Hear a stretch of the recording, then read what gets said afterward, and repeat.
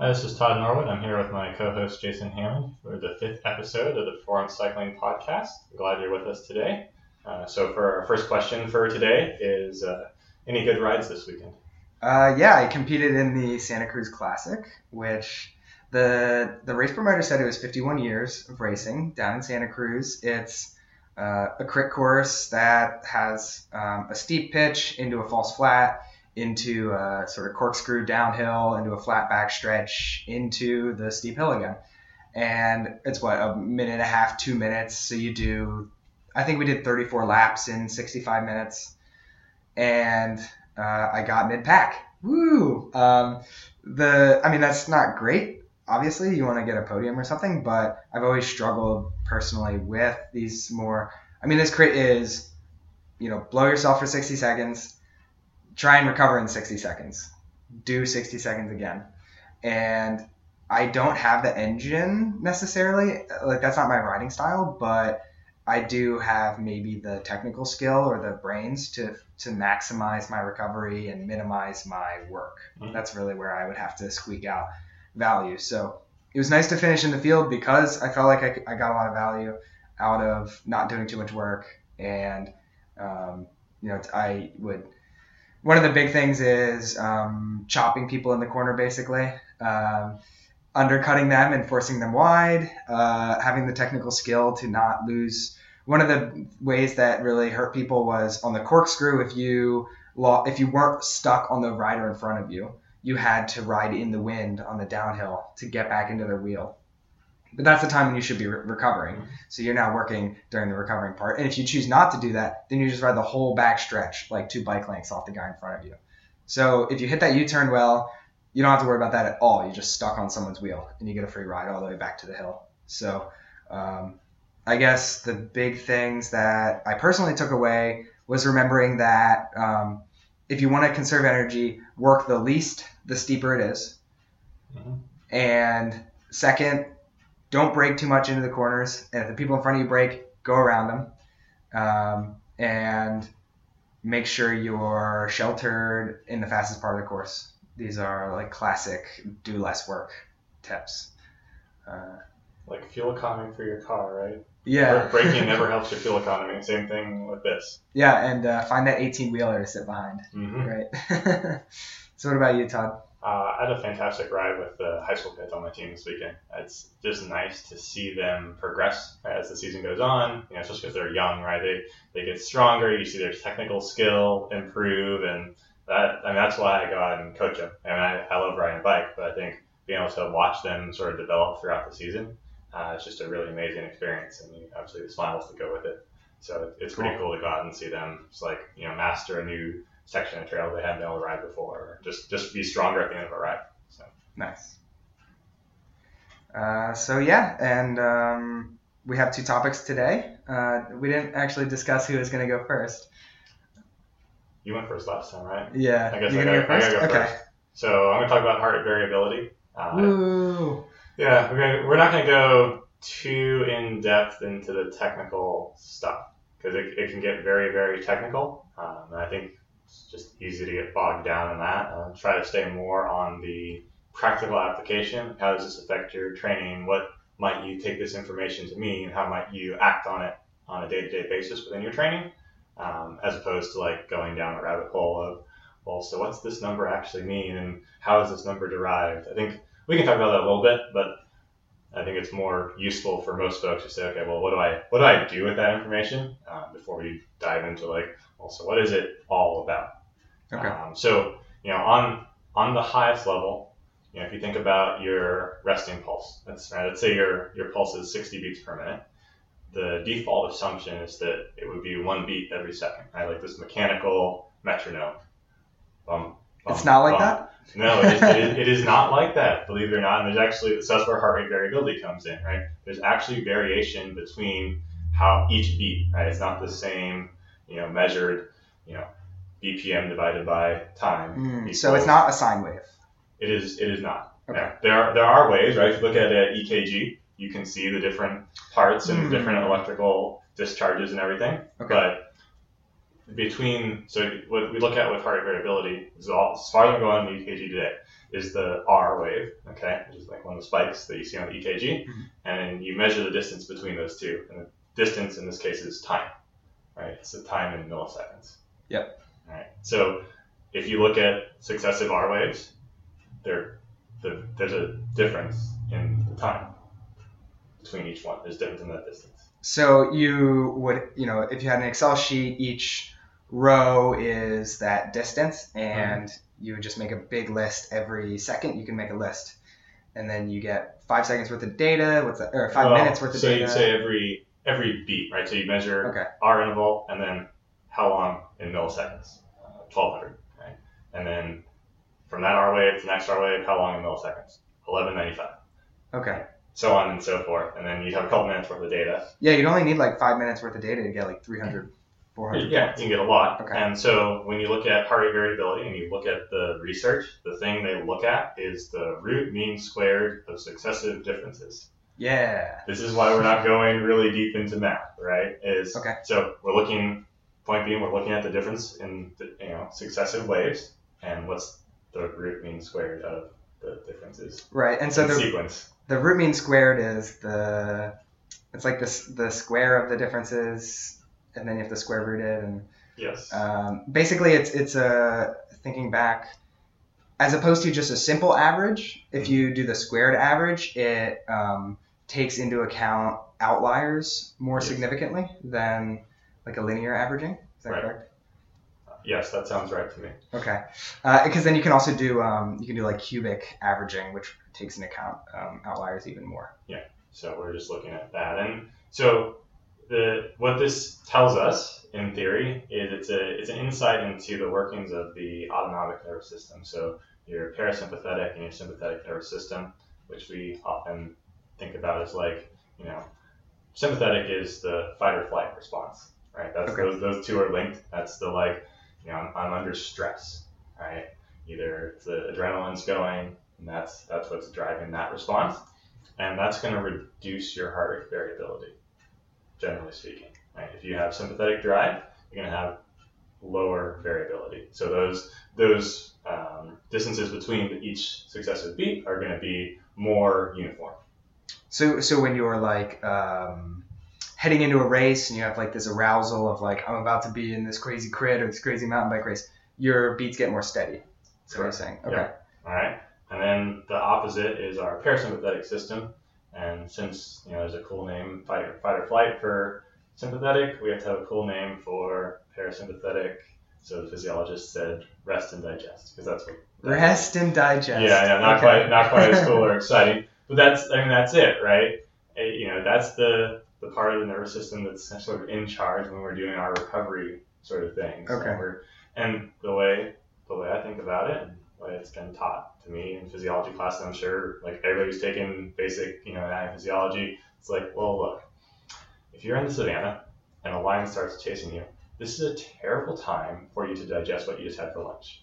Okay. Right? You need to divert your energy to your legs, and you need to run, so you're not the lion's lunch. Right?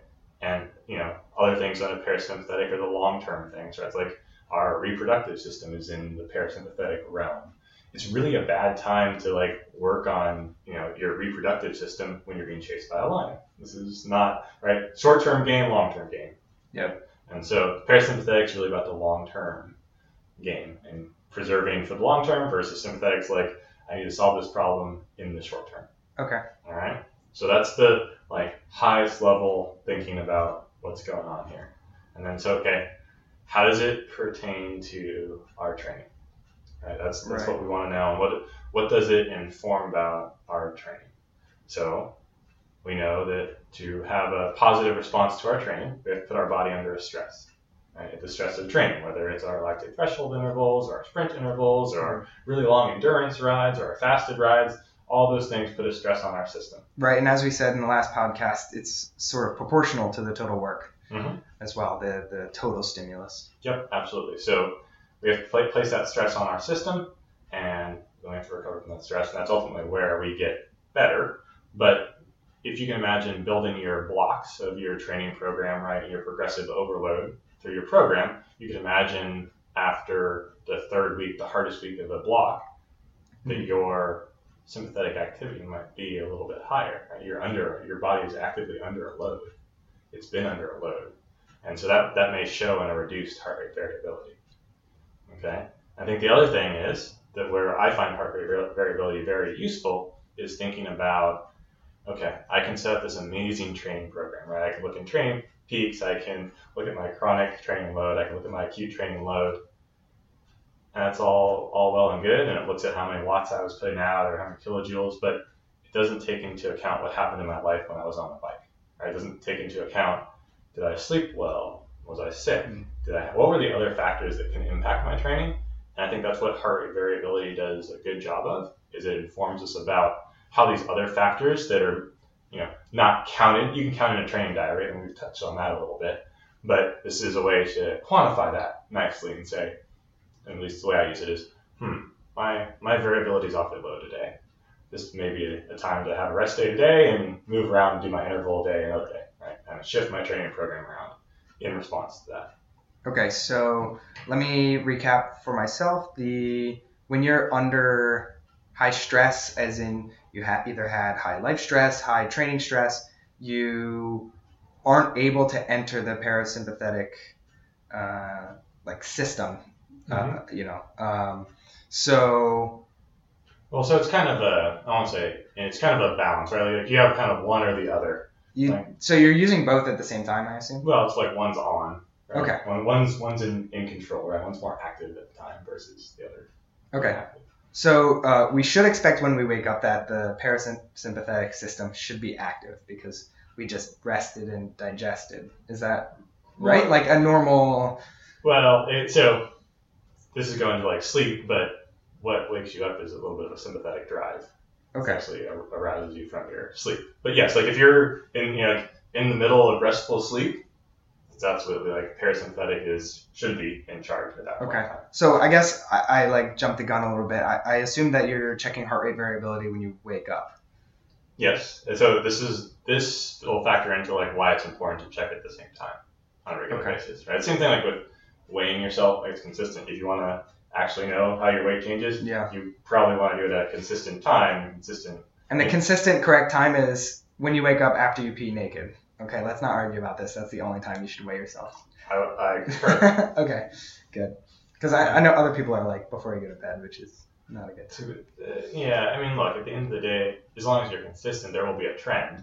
But That's true. The morning is easy. There's very few variables involved. So back to where we were, if you have not enough variability, you're in your sympathetic system is in control. Yep, it's driving. And that could indicate that you're overstressed.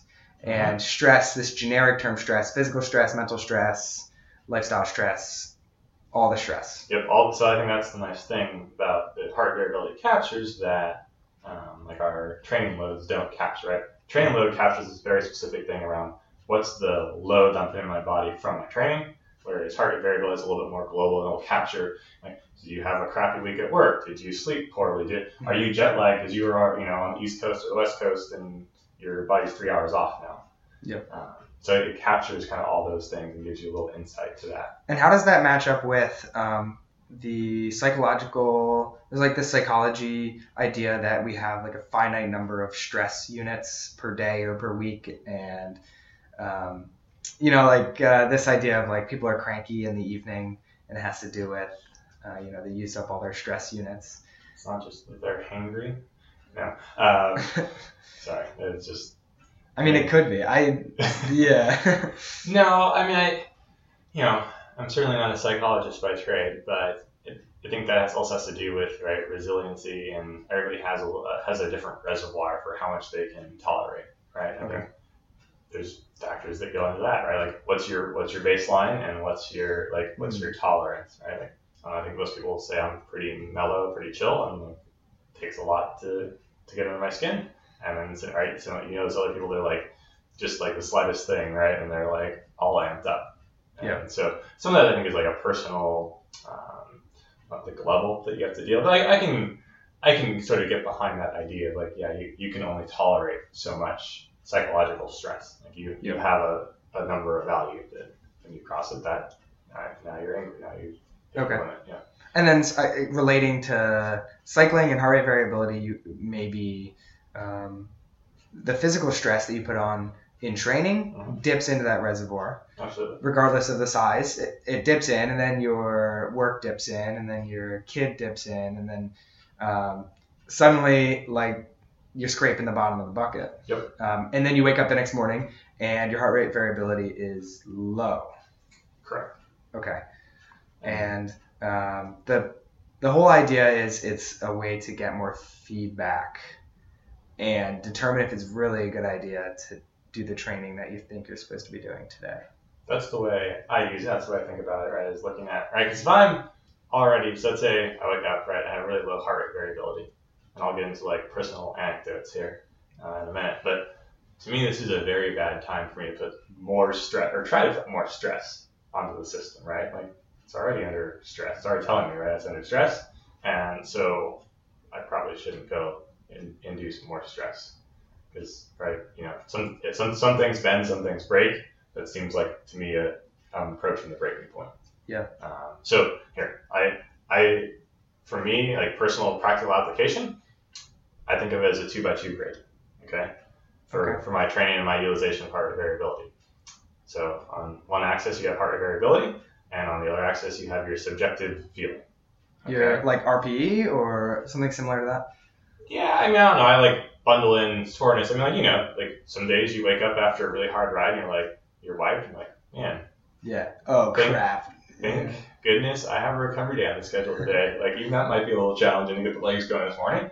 And some days you wake up, like, hopefully the day before, like, the morning of a race, and you're like, I feel amazing. Like I feel like I'm just going to set a world record today. And obviously there's everything in between on that spectrum. But if we just simplify it and say, all right, my heart variability can be kind of good or bad. This is simplifying, like high or low, because actually with heart variability, too high might be a sign that you're getting like overreaching and the parasympathetic system is really kicking in to try to help with the recovery. So the best way, like honestly, heart variability is really about your individual like running mean and your variation around that mean on a given day. Okay. So like if your mean is say like 65 and then all of a sudden you're at 75, like that's high sympathetic drive, you're possibly overreaching or you had a really poor reading. But and on the flip side, right, if you wake up one morning you're at 55, that's a really high sympathetic drive and you're like under a tremendous load or you're like really stressed or you slept really crappy last night or like, I mean, even something simple, right? Like if somebody dropped something like really heavy on the floor and it made a loud sound right before you woke up, you'd probably test and have lower heart rate variability, right? Because that's stressful. That's like a shock to the system. I guess a question I have is why should I not train? Why shouldn't I just suck it up when I was woken up by my roommate slamming the door? So I think that's fair, but I think that has there's an easy explanation for that, right? Like I can understand why I'm stressed right now because like you just slammed the door and that woke me up. But will heart rate variability show the summative stress though? Like say it's like really low, and you can say, well, I got woken up by my roommate. I was really stressed last night. Like, will it be twice as much or will you be able to see both? So I think that depends on how long you recorded it for, right? Like if you have 3 samples of it, then you won't have a good distribution. If you have 2 months worth of data or 6 months or years of data, then you're going to get a pretty good representation of like, oh wow, this is right, because your baseline trend will be well established. And it's like, oh wow, this is a big outlier, right? There's clearly a lot of stress. And I think again, you've learned I'm big on reflection on data. And it's like, okay, I can now reflect on this and say like, yes, I did have I had a really busy day at work. I didn't sleep very well last night. I just woke up because I heard a fire truck go by, and now here my heart variability is super, super low. This makes sense, right? And then you can make a informed decision about what you got to do about it. Like, should I, whatever. And I had a huge interval session. Like, I should definitely have rest day today or not. So here's how I use it, right? There's these two axes, right? Heart rate variability is either like good, it's near your normal range, or it's poor, it's like way above or way below your normal range. And then your subjective feeling, your soreness and I won't say RPE necessarily, but like, you know what I mean, the sensation, how do you feel in the morning. And I think you could throw mood in there too, right? Like, are you stoked to get out of bed this morning? Like, are you amped up about that? Or are you like, oh, alarm just went off. Like, oh, is it really time for me to get up already?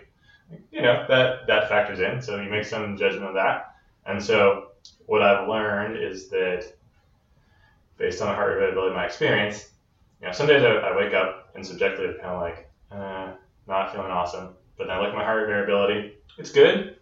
I go out and train, and sometimes I've surprised myself a number of occasions. Like, wow, I had a really good training ride today. Like, I didn't feel awesome when I woke up subjectively, but I went out there, I trained, heart rate variability was good, and I put in some good work, and I felt good about that. I felt good on the bike.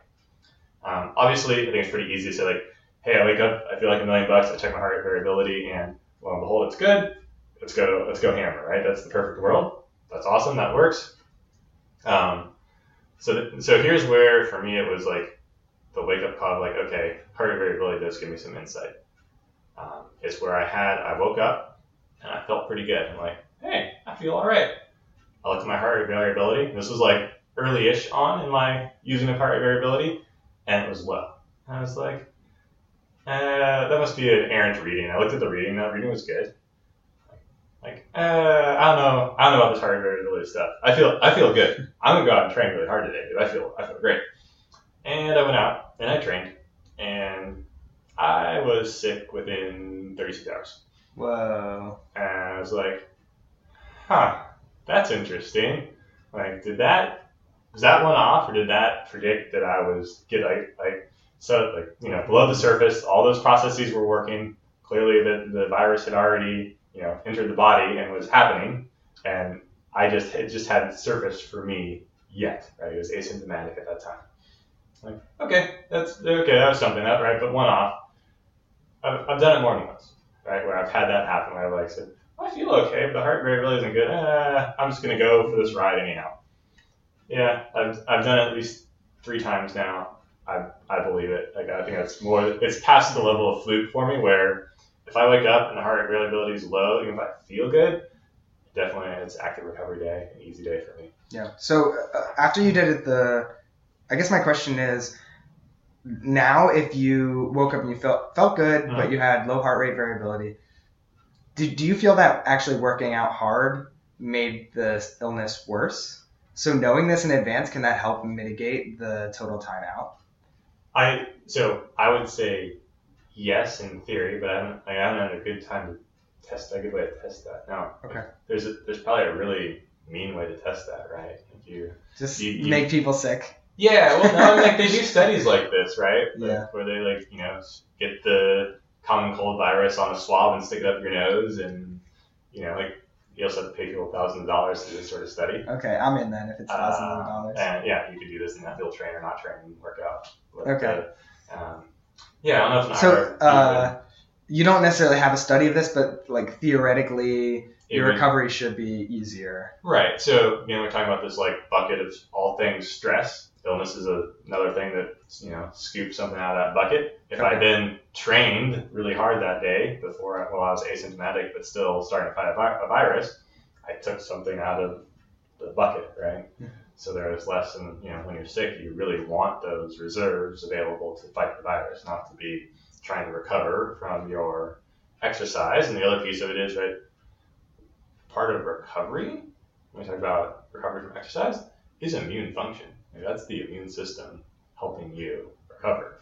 If you have any tissue breakdown, it helps with inflammation, is that right? Yeah, inflammatory process is part of the immune system's role. Okay. And if you have tissue breakdown, you want to clean out tissue that's been damaged, that's the immune system that's coming in there. So you can fairly easily draw a connection. I say, okay, if the immune system has to fight a virus, and if it has to, clean up after my hard training session, well, there's only so many resources to go around. So there's reasons that my cold might not go so well if I divert those resources to trying to help me recover, or my recovery from my training session might not be so great if those resources are distributed. So that seems like a really valuable. I guess one thing that I have issue with is I have a coach. Mm-hmm. I get weekly training, basically. I guess I do have the capacity to text her and say, like, got a bad number on my heart rate variability. Mm-hmm. Do you think that a lot of coaches would be receptive to an athlete using heart rate variability with them? I think if you trust in the process, I think it's one of those things, right? I think, right, you as an athlete have to trust in the process of your training. And I think on the flip side of that, right, like I said earlier, the coach is building your training program based on the periodization, based on what your goals are. But that doesn't necessarily take into account, like, when you have finals, or if you didn't sleep well last night, or like all these other things that are in life that can obviously impact your training one way or another, right? If you want to sleep for 3 hours before a really hard training ride, how good is the quality of that ride going to be? Yep. Like, probably not very good. You're not going to hit your numbers. So was it really worth doing that training ride, or what if you do that ride a day later, right? So I guess for me, I'm a fan of having a more fluid training program to take account, like, what's happening in my life overall, knowing what the goal is, right? Knowing that I want to stick to this training program, but life happens, so let's, like, adjust to that. Let's be able to adjust to that and not do something ridiculous and end up sick, right? Because sick certainly doesn't help you with your training. Yeah, absolutely. So that's really interesting. I think. Do you have suggestions on how to monitor this? How expensive is it? What's the industry standard? Who are you sponsored by? Why did you do this? In the world of measurement, it's quite easy. There are a number of free and a number of inexpensive paid apps out there. So long as you have a Bluetooth heart rate monitor, it can do it. The Apple Watch claims to do it. I do, like, I've compared that versus my heart monitor. I get slightly different numbers. And so for me, I've been using the heart monitor for so long, I just trust that number. And I always measure it first thing in the morning when I wake up.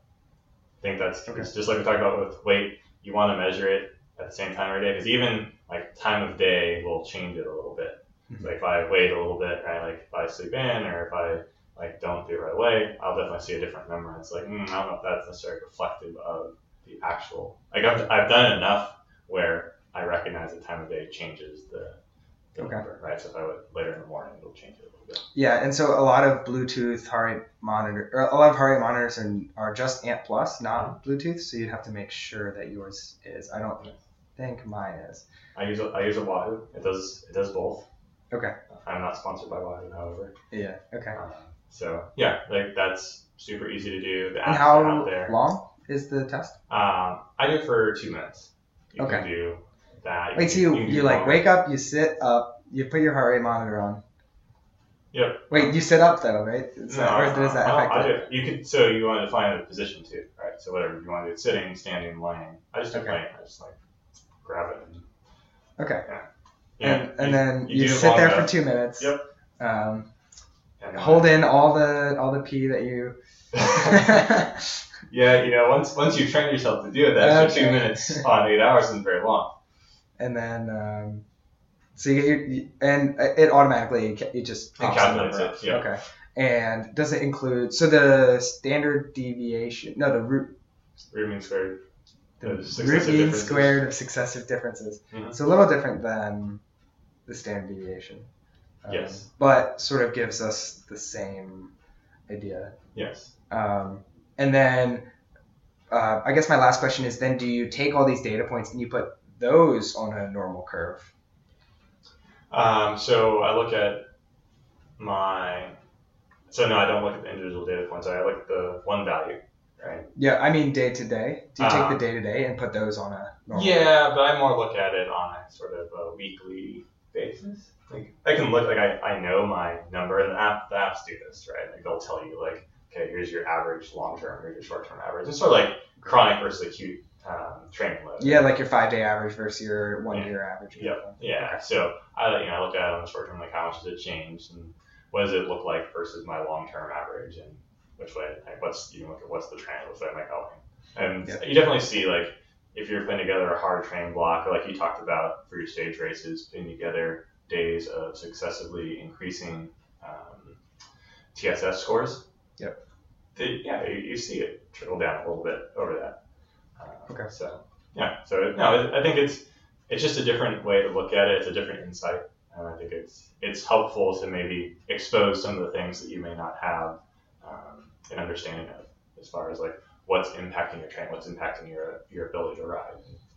Yeah. So then, the reason I asked about the normal curve is I was wondering if you could quantify, like, oh, this was 1.5 standard deviations low, and that's sort of my threshold to really start to be worried, or.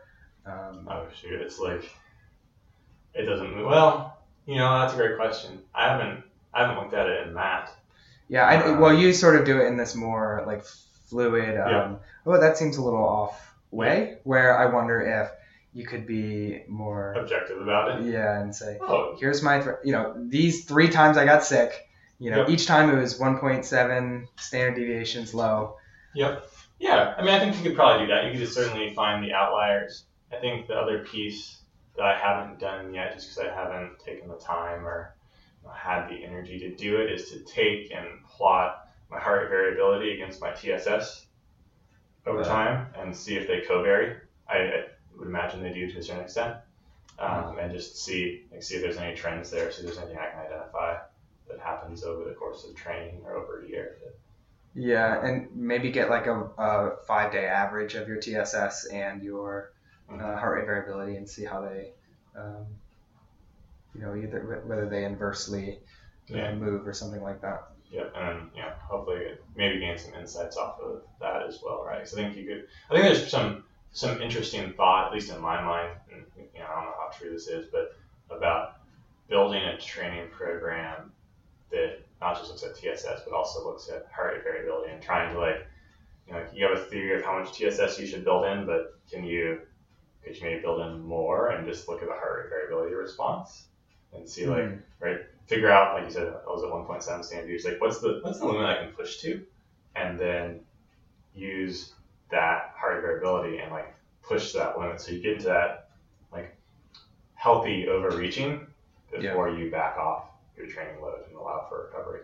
Yeah, and that's definitely the important thing, is allowing for recovery. But it's interesting to say, okay, wake up tomorrow morning, give me your heart rate variability, and they give it to you. It's 1 standard deviation low, and you're like, perfect, because that means that we're definitely right on the edge of too much stress, but it was manageable. And then if they give it to you at 1.5 below, then you can sort of be a little more nervous about. These are made up values, these ones in 1.5, but that, I feel like these companies that do heart rate variability should be releasing their own studies on these thoughts. Or is it sort of, what's the electrical muscle?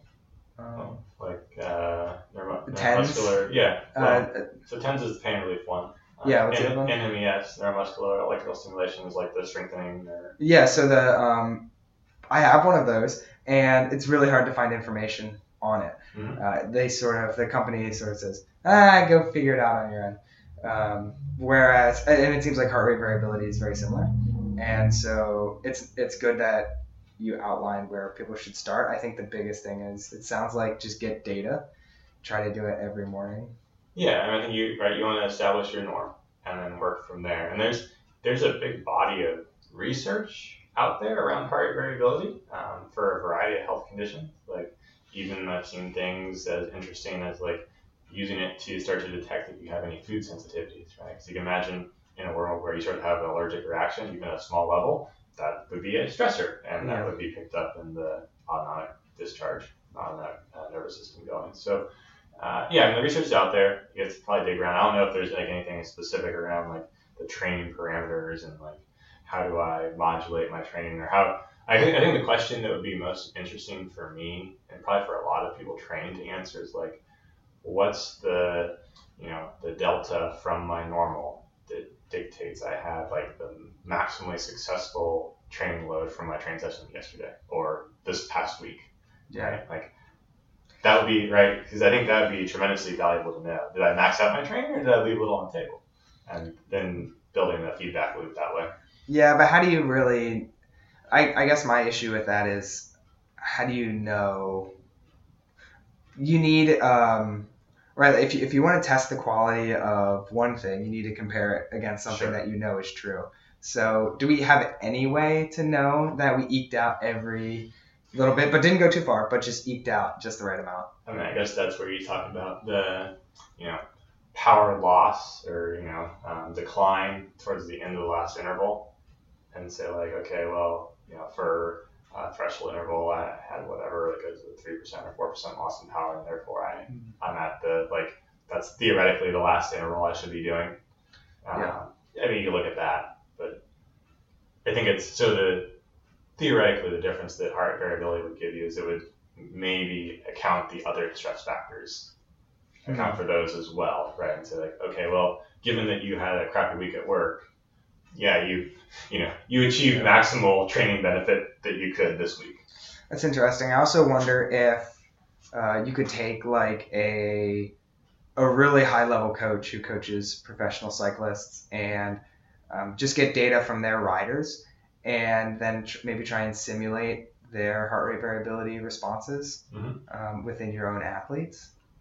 Yeah. As a way of like, look, I know how to make these pro cyclists really fast. And, this is the heart rate variability they have each day, after each workout, after each recovery day. And even just trying to match that could get you like pretty close, 95% of the way there. I wonder if that could also be valuable. But I don't know. I don't think these pro coaches, they also have a lot of hush-hush training tactics I don't think they're going to be terribly forthcoming with this data. They're not going to say, hey, great, you want to do some data analysis? Yeah. Let me just hand over all these whatever GPX files or whatever they are. So, you have anything else, or? For now, no. I think that's a good high level practical application of heart rate variability without going too far off into the weeds. I think if it's something that's of interest, we maybe touch on it some other episode. I feel like we're due at some point to have an episode that's like a rehash or like a review of prior things. So maybe if we want to dive a little deeper, we can do something of that nature. But for now, get your heart rate variability, start recording it. You need a lot of data points to even get started. So. Yeah, and then try to make some observations with it. And I think that's the biggest thing, right? Like, it took me getting sick more than once for me to actually really buy in and trust it. Okay.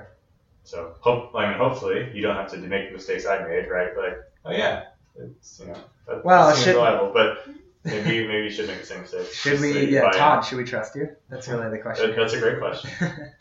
So my topic is we called it the 1,000-yard stare, but basically I guess this generic story of a cyclist maybe will help you understand. Okay, it's a Friday night. You're either like out with your wife, you had like a couple drinks, or maybe with your friends. That was a hard work week. Like, let's hang out and relax. You go to bed a little late, and you get up for your 7:30 group ride. Or if you live in the city, it's even earlier for some reason. All of these group rides are way too early for me, but you didn't get great sleep. You had a couple drinks the night before. You do your group ride. It's a hammer fest. All the cool kids show up. Everybody wants to fight up every climb. You do 4 hours. You get home by noon. You put your legs up after 75 miles, and you turn on the TV, and you're not even looking at the TV. You're just looking through it. And that's the 1,000-yard stare of just that blank expression on your face. And I think that even some pros have this when I remember the Olympic time trial. You had to sit in the winner's chair when you had the best time, and they're sitting there and they're just like staring at nothing. It's like are you looking at the moon or something? And I think that hopefully all of you have had this experience once because it's really kind of humbling. And someone comes up to you, and is like, "Hey, like, do you want to get dinner?" And you're like, "Whoa, what?" Like, they'll ask you such a simple question like, "Hey, do you know where the whatever is?" And you're like, "What?" So what is this? Why do we have it? How do we stop having it? One big thing for me is I hate this because I can't do my homework because you have to use your brain, and it's hard to write algorithms when you're all foggy. So some call it like brain fog, 1,000 yard stare. There's I don't really have a solution, although I have some theories that I lean on more than others. But it could be any number of things. So we can just briefly talk about what the different things are, and I think this will eventually sort of devolve into just good recovery habits. Hopefully that's where we end up, yes. So I think, I don't know, because I have some wacky theories. Because when you're desperate for a solution, right, you start to go off the deep end. Yep. So some simple ones. I think this is probably the leading theory, in my opinion, is just simply dehydration. Okay. So USA Cycling says we want 7 ounces every 15 minutes for the whole workout. So that's a bottle and a half or a bottle and a third per hour. And, you have people like Scratch and Osmo. All those guys are saying you can't just drink water. You have to be using our powder, which are they right or do they want to sell their powder? But how many people drink 1.5 bottles per hour on a group ride? I struggle to get 4 bottles in 4 hours. I've gotten a lot better with that. But also, where are these water stops? Like, you don't just do circles around the water fountain, and then once per hour fill up your bottles again. But I think that there's a lot to be said. I think that most people are dehydrated during their ride and become dehydrated afterwards, regardless of their hydration status beforehand. And I know some books like Endure and some white papers say it's okay to lose. A lot of people say don't lose more than 2%, 4%. I think right now, right, the elite marathoners shoot for 2 to 3% at the end of the race. So you should expect that when you weigh yourself before, you weigh yourself after, the difference should be 2 to 3% of your body weight at the most. Right, and that's beyond that. It's performance decrement. But then I've also heard, from sports drink companies, any loss in body water and body weight is decrement. I think I'm leaning towards it's probably not any. It's probably there's a percentage, and probably a small percent might be okay. Didn't Endure say some of the marathon runners were losing like 8% or something? Yeah, there's certainly they didn't have any performance. Yeah, so there's certainly some evidence out there that shows that you can lose a non-trivial amount of water and still perform pretty well. And then the other argument is, though, how many of you at the end of this ride haven't lost? I think all of us have lost performance ability. So maybe we are at like 5% lower. But also some confounding things are the food you've eaten can increase your weight back up. Or so this theory is based on the idea that dehydration causes a lot of negative symptoms that could be related with this phenomenon of like you could have dry eyes, dry mouth, a headache. Generally, just not enough fluid causes all your bodily functions to just not work quite as well. Be dizzy sometimes. Yeah, lightheadedness. Yeah. All these things. I mean, it could just be you just don't have enough water in your body. So another big issue with this is you can't solve it in, you can't just eat a sandwich and solve it. Right? Like if it were a food problem, you can only absorb 16 to 32 ounces of water an hour. Okay, you can't actually absorb 32 ounces of water an hour. No. If you try, you'll go into the toilet. Yeah. So, and you also need some sodium to absorb this water. I read one white paper that said you want to do 2 liters in 2 hours at like 60 millimoles per milliliter. Which equates to, I think, like a quarter teaspoon. That sounds about right. And what they said was you could do even more. You would just pee out the salt. So their recommendation was just like really salty water for 2 hours straight, a liter per hour. Yeah, your kidneys are going to regulate that, right? Your kidneys do a really good job. Have many years of evolution to help you conserve and manage fluid concentration and fluid balance. So your kidneys are going to, when you start to go off that ride and aren't drinking, make you pee less, right, and reabsorb some of the water. And then, if you're super hydrated, it's going to flush it out, right? Or if you have a whole bunch of water in the system but not enough salt, right? That's a different problem, right? That's hyponatremia. Yeah. Which is terrible. But so then your kidneys are going to try to flush all the water out and try to retain your sodium balance. Right. So our kidneys are really robust for hydration needs. And management of those needs. Yeah. So probably more so than our thirst mechanism. Like our thirst mechanism is very good, right? Thirst is there to tell us that we should drink something. Yeah. But on the back end, the kidneys, right? If you ignore thirst, the kidneys are going to kick in and do their job to help you survive. And I think the thirst thing is interesting because the biggest confounding thing with thirst is, salt intake, which it's like you don't need more water. You just needed to have put less salt on your dinner or whatever. But you do actually need that. The reason the thirst mechanism is going is so that you can get more free water to expel the sodium that you took in. So I think that this is probably, in my opinion, the biggest factor is dehydration. So, my recommendation here would be make sure you're getting modest salt water, whether that's, the classic rehydration is like saltines and water. Because, I remember reading one white paper that said that glucose actually had no effect on rehydration status. So I know a lot of these, scratching includes sugar. Okay. Pretty much all the sports drinks have some glucose or maltodextrin or something of that nature. So I think this is an area that I certainly struggle with. I don't really feel like I fully grasp rehydration. I just make sure that I drink enough, and then on to my second theory, which is eating enough.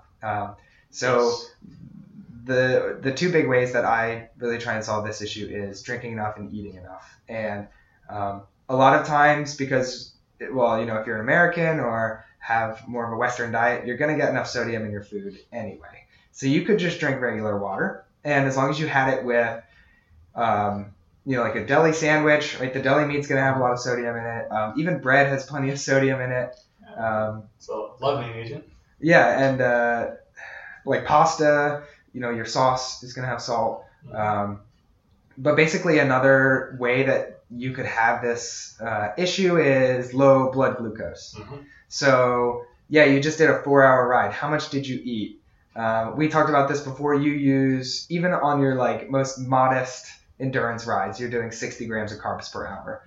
And your body says we're tired, we have low blood glucose, even before you use up all your glycogen stores. You may have 400 to 500 grams, but at you have 100 grams left, 150 grams left, your body is nervous. Yeah, well, and let's be fair, the whole thing we didn't talk about, right?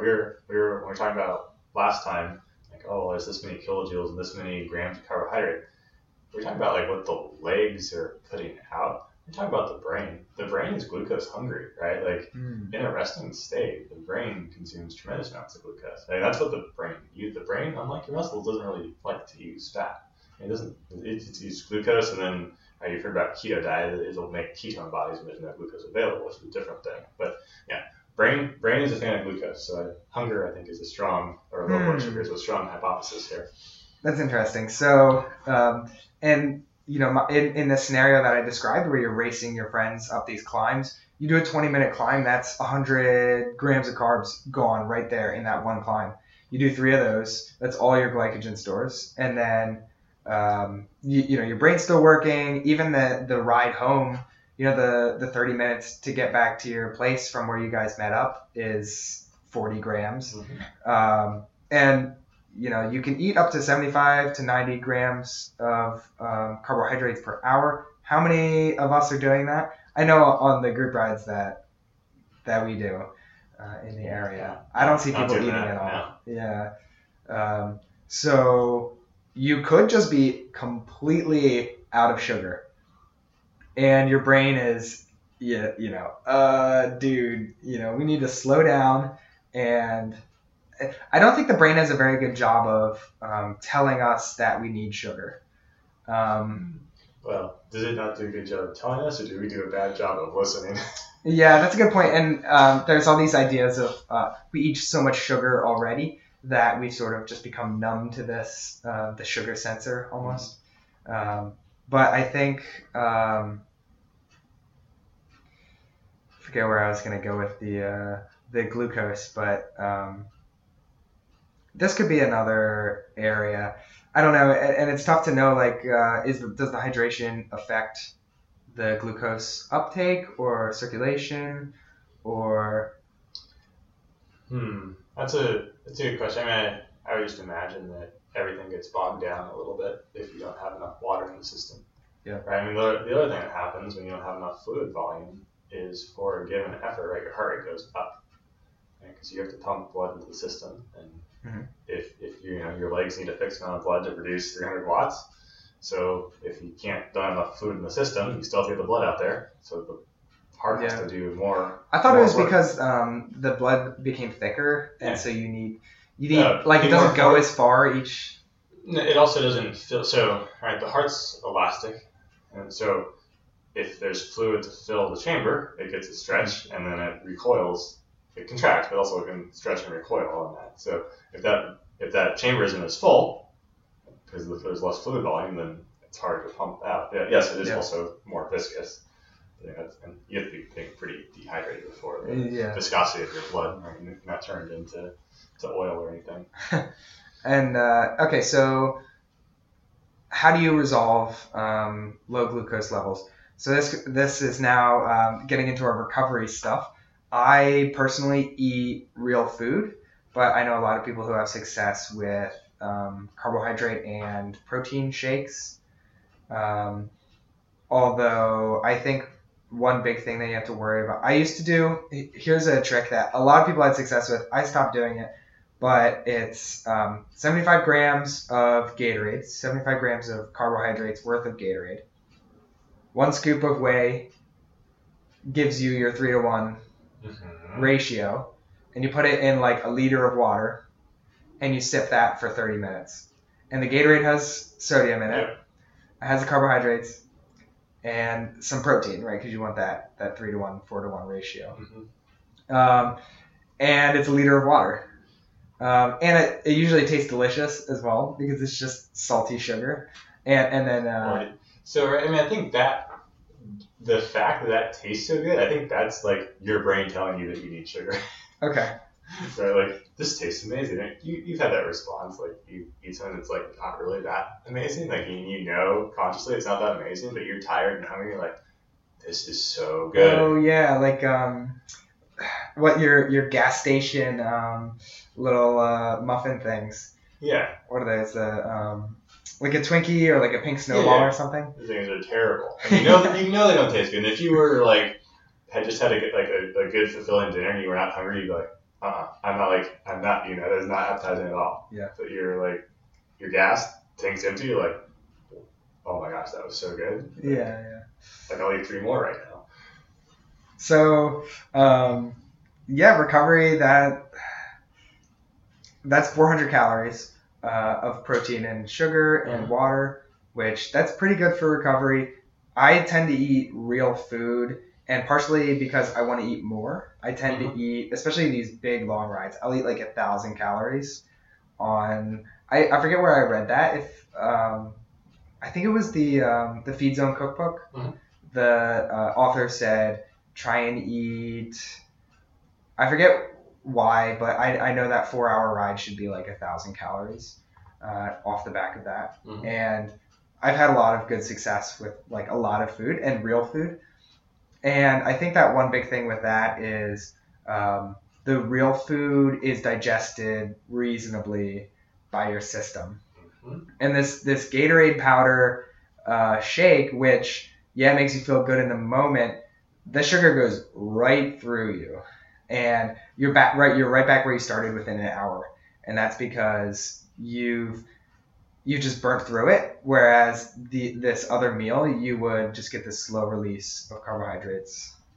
Yeah, and I think part of that also has to do with you just put a whole bunch of sugar in, and provided you're not diabetic, you just got a huge insulin spike. And so your body said, well, hey, let me just store all this right away. Right? Okay. And so it's not in circulation anymore. It's stored because there's a whole bunch of sugar here. So what, I'm supposed to store that. And I just put myself under a bunch of stress, which says like, hey, I need to prepare for the long game. Right? It's like, how am I going to eat again? So this is where our evolution comes in, right? We're not evolved for 4-hour training rides. We're evolved for like slowly hunting a woolly mammoth or something. So we had this huge insulin response to that sort of a meal. And I think that's where, right, you want the protein, or you want, and really the real food, because it has not just like simple carbohydrates, but complex carbohydrates and fiber and protein and some fats. And we know all those things slow down the digestion. So when it gets into the intestine to be absorbed, it's not like all in one shot. It's sort of this trickle drip. So now you can actually absorb it at a reasonable rate. And then instead of a huge spike in insulin that says, hey, like store all this stuff, you can actually get a trickle drip into your bloodstream and like have normal blood glucose levels again. Oh, that's interesting. So I guess I never realized that maybe it's because you eat the sugar and it just goes right into storage, and then it's no longer in your blood anymore. So it's not helping your brain anymore, or your muscles or whatever. So I'm not terribly big on the shakes. The only reason I think that I'd have them is in a stage race, maybe if you're in the middle of nowhere and you just need to make sure that you get calories down. I think that the most important thing is just total calorie consumption for stage races. Although I guess at this point I'd probably recommend maybe some almonds or another fat like that to pair with it, because that'll fat and fiber slow it down. Yeah, that'll slow it down a little bit. So we have and then the other thing is, it's like the recommendation is generally eat a meal every 2 hours up to the length of the effort. Mm-hmm. So if you do a 4-hour ride, you do your recovery shake, you do a meal 2 hours later, you do another meal 2 hours later. And I was working with a dietitian for a bit, and she said, if you start to feel crappy, just push up that first meal to as soon as you start to feel crappy. And one big thing with that is actually having food ready at that point. So you don't start making your meal when you feel crappy, because then you're sitting there waiting for the water to boil for your pasta, and you're just like, falling over as you lean on the counter in the kitchen. Or you grab something that's readily available, right, which may or may not be. Right, and then on how you have your kitchen set up and what you buy when you go shopping. Right, so that's another thing is I would eat. I used to eat race food as recovery stuff, because you're like, I don't have any moderately healthy snacks. I only have race food and my dinner food. So I'm not gonna wait for my dinner food, and then you end up eating a gel, right, an hour and a half after your ride, which that's not really gonna help you get to your end goal. No, yeah, and I think that's where sure you can wait for your meal, but hopefully that means you have some fresh fruits or vegetables around that you can snack on and give you a little something until that water's boiled and the pasta's ready for you. Yeah. So now we're starting to go a little more into the wacky theory stuff. So another one, this isn't that wacky, but allergies could be another issue. I know right now in California, you can just bike past a giant field of wildflowers, and they're all blooming, and they're all ready to send their pollen right into your nose. And I think that this 1,000-foot stare is also very eye based, it's very nose, very sinus based. And so for all you know, you just sucked in this thing that your body thinks is trying to kill you for 4 hours, and now you're just sitting down and your nose is inflamed. And I'm under the impression that when you're riding, your body does a much better job of circulating these things, and it sort of holds off on the inflammation. Because it's like, we have some other stuff to worry about. You know, this person's exerting themselves. And then when you finally get to rest your body, it says, oh, let's go back to this inflammatory chemical that's messing with our sinuses. So, it's like you knew we were going to talk about heart rate variability today and sympathetic and parasympathetic nervous systems, right? Yeah, There's it worked out definitely pretty well. Some interplay there. Yeah, so, I wonder, we didn't talk about allergies specifically, but those probably send you more to the sympathetic side for sure. So, depending on who you are, do you take allergy medicine every day? How well does it work? Do you not take allergy medicine every day because you think you don't have allergies, but in reality, you're just getting hit with consistent low-dose inflammation? I think this is a personal struggle for each person. I tend to take just a little bit of allergy medicine unless it's really bad, just because I don't like a lot of the side effects. Balancing, it just depends on what your response is. But I do believe that most people have allergic responses despite people claiming they don't have allergies. So this might be an area you might want to investigate if you're having trouble. For what it's worth, allergies are fascinating immune system science, but it's a whole nother Well, then it sounds like you have another topic, huh? That's just a fascinating thing that happens there. Okay, so that's wacky 1. Wacky 2 is I've been thinking a little bit about eye strain as part of cycling. Eye strain has very similar symptoms to allergy stuff. Basically, what eye strain is the muscles that control the zoom on your eyes. So if you look at something that's right in front of you, like maybe your keyboard, and then you look at something across the room because someone walked in to ask you a question, you have these small muscles behind your eyes that flex to allow you to focus on each of those things. And one of the big things with computers is if the screen's too close, you have to flex really hard to keep the text in focus. And actually, we have two different main areas of focus. We have close focus, and then we have distance focus. This is why you have like driving glasses versus computer glasses. And obviously, cycling, we're always scanning because everybody on the road's trying to kill us. Okay, it's not that dramatic, but there are many hazards. Yeah. There's cars, there's squirrels, there's potholes, there's slick pavement. There's all this stuff that you have to constantly scan and make sure you're not putting yourself in a dangerous situation. So the scanning effect uses these muscles in your eyes. You're constantly zooming in and out to look at the different areas. So I'm wondering if 4 hours later, are your eye muscles just fried? You've done so much scanning. And finally you come home and they get to rest. And they just want to relax as much as possible. And I believe when you look further into the distance, your eye muscles are more relaxed. You're actually flexing them when you look at something up close. So maybe that desire to look really far away is actually just a desire for your eye muscles to relax as much as possible. Fair. I like that hypothesis. But then, what of the Olympic time trial? That wasn't a really long event. So I think it works for a long event, like a long ride. Okay. But I guess the one argument is for a time trial, it's so short, it's so intense, you're just supremely focused, and every millimeter counts in that type of event. So therefore, it was even more strain because everything, it was your eye muscles at their maximum, they're 1 RM for 30 years. Yeah, I guess it depends, right? I grew up, in New Jersey. Southern New Jersey is just flat as a pancake, and they would do a lot of time trials there. And you would get these masochists who just like biking in a straight line for 20 minutes at a time.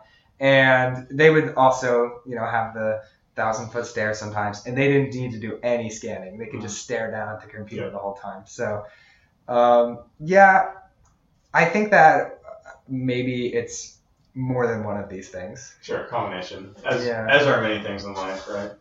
Right. So then the last one, which is now back to maybe this one's not as wacky, but sleep is another one. And all of our races that are at 8 a.m. in the middle of nowhere that you have to get up at 5 a.m. for that you're not used to. Also, just getting up early and then it being 7 o'clock that evening, you've now been awake for 12 hours, as opposed to a normal day, you may be awake for 8 hours or something. Just like stuff like that is another way to increase fatigue. If you're not used to, sleep deprivation, there's a lot of studies on that, and it'll really mess you up. And in addition to low glucose, low hydration, it can really, sometimes I even worry it can be dangerous, like driving home. Yeah, absolutely. Like you woke up really early for your event, and then you're driving home in the middle of the day, you're just really sleepy. So it sounds like we have a talk on the science of sleep coming up too.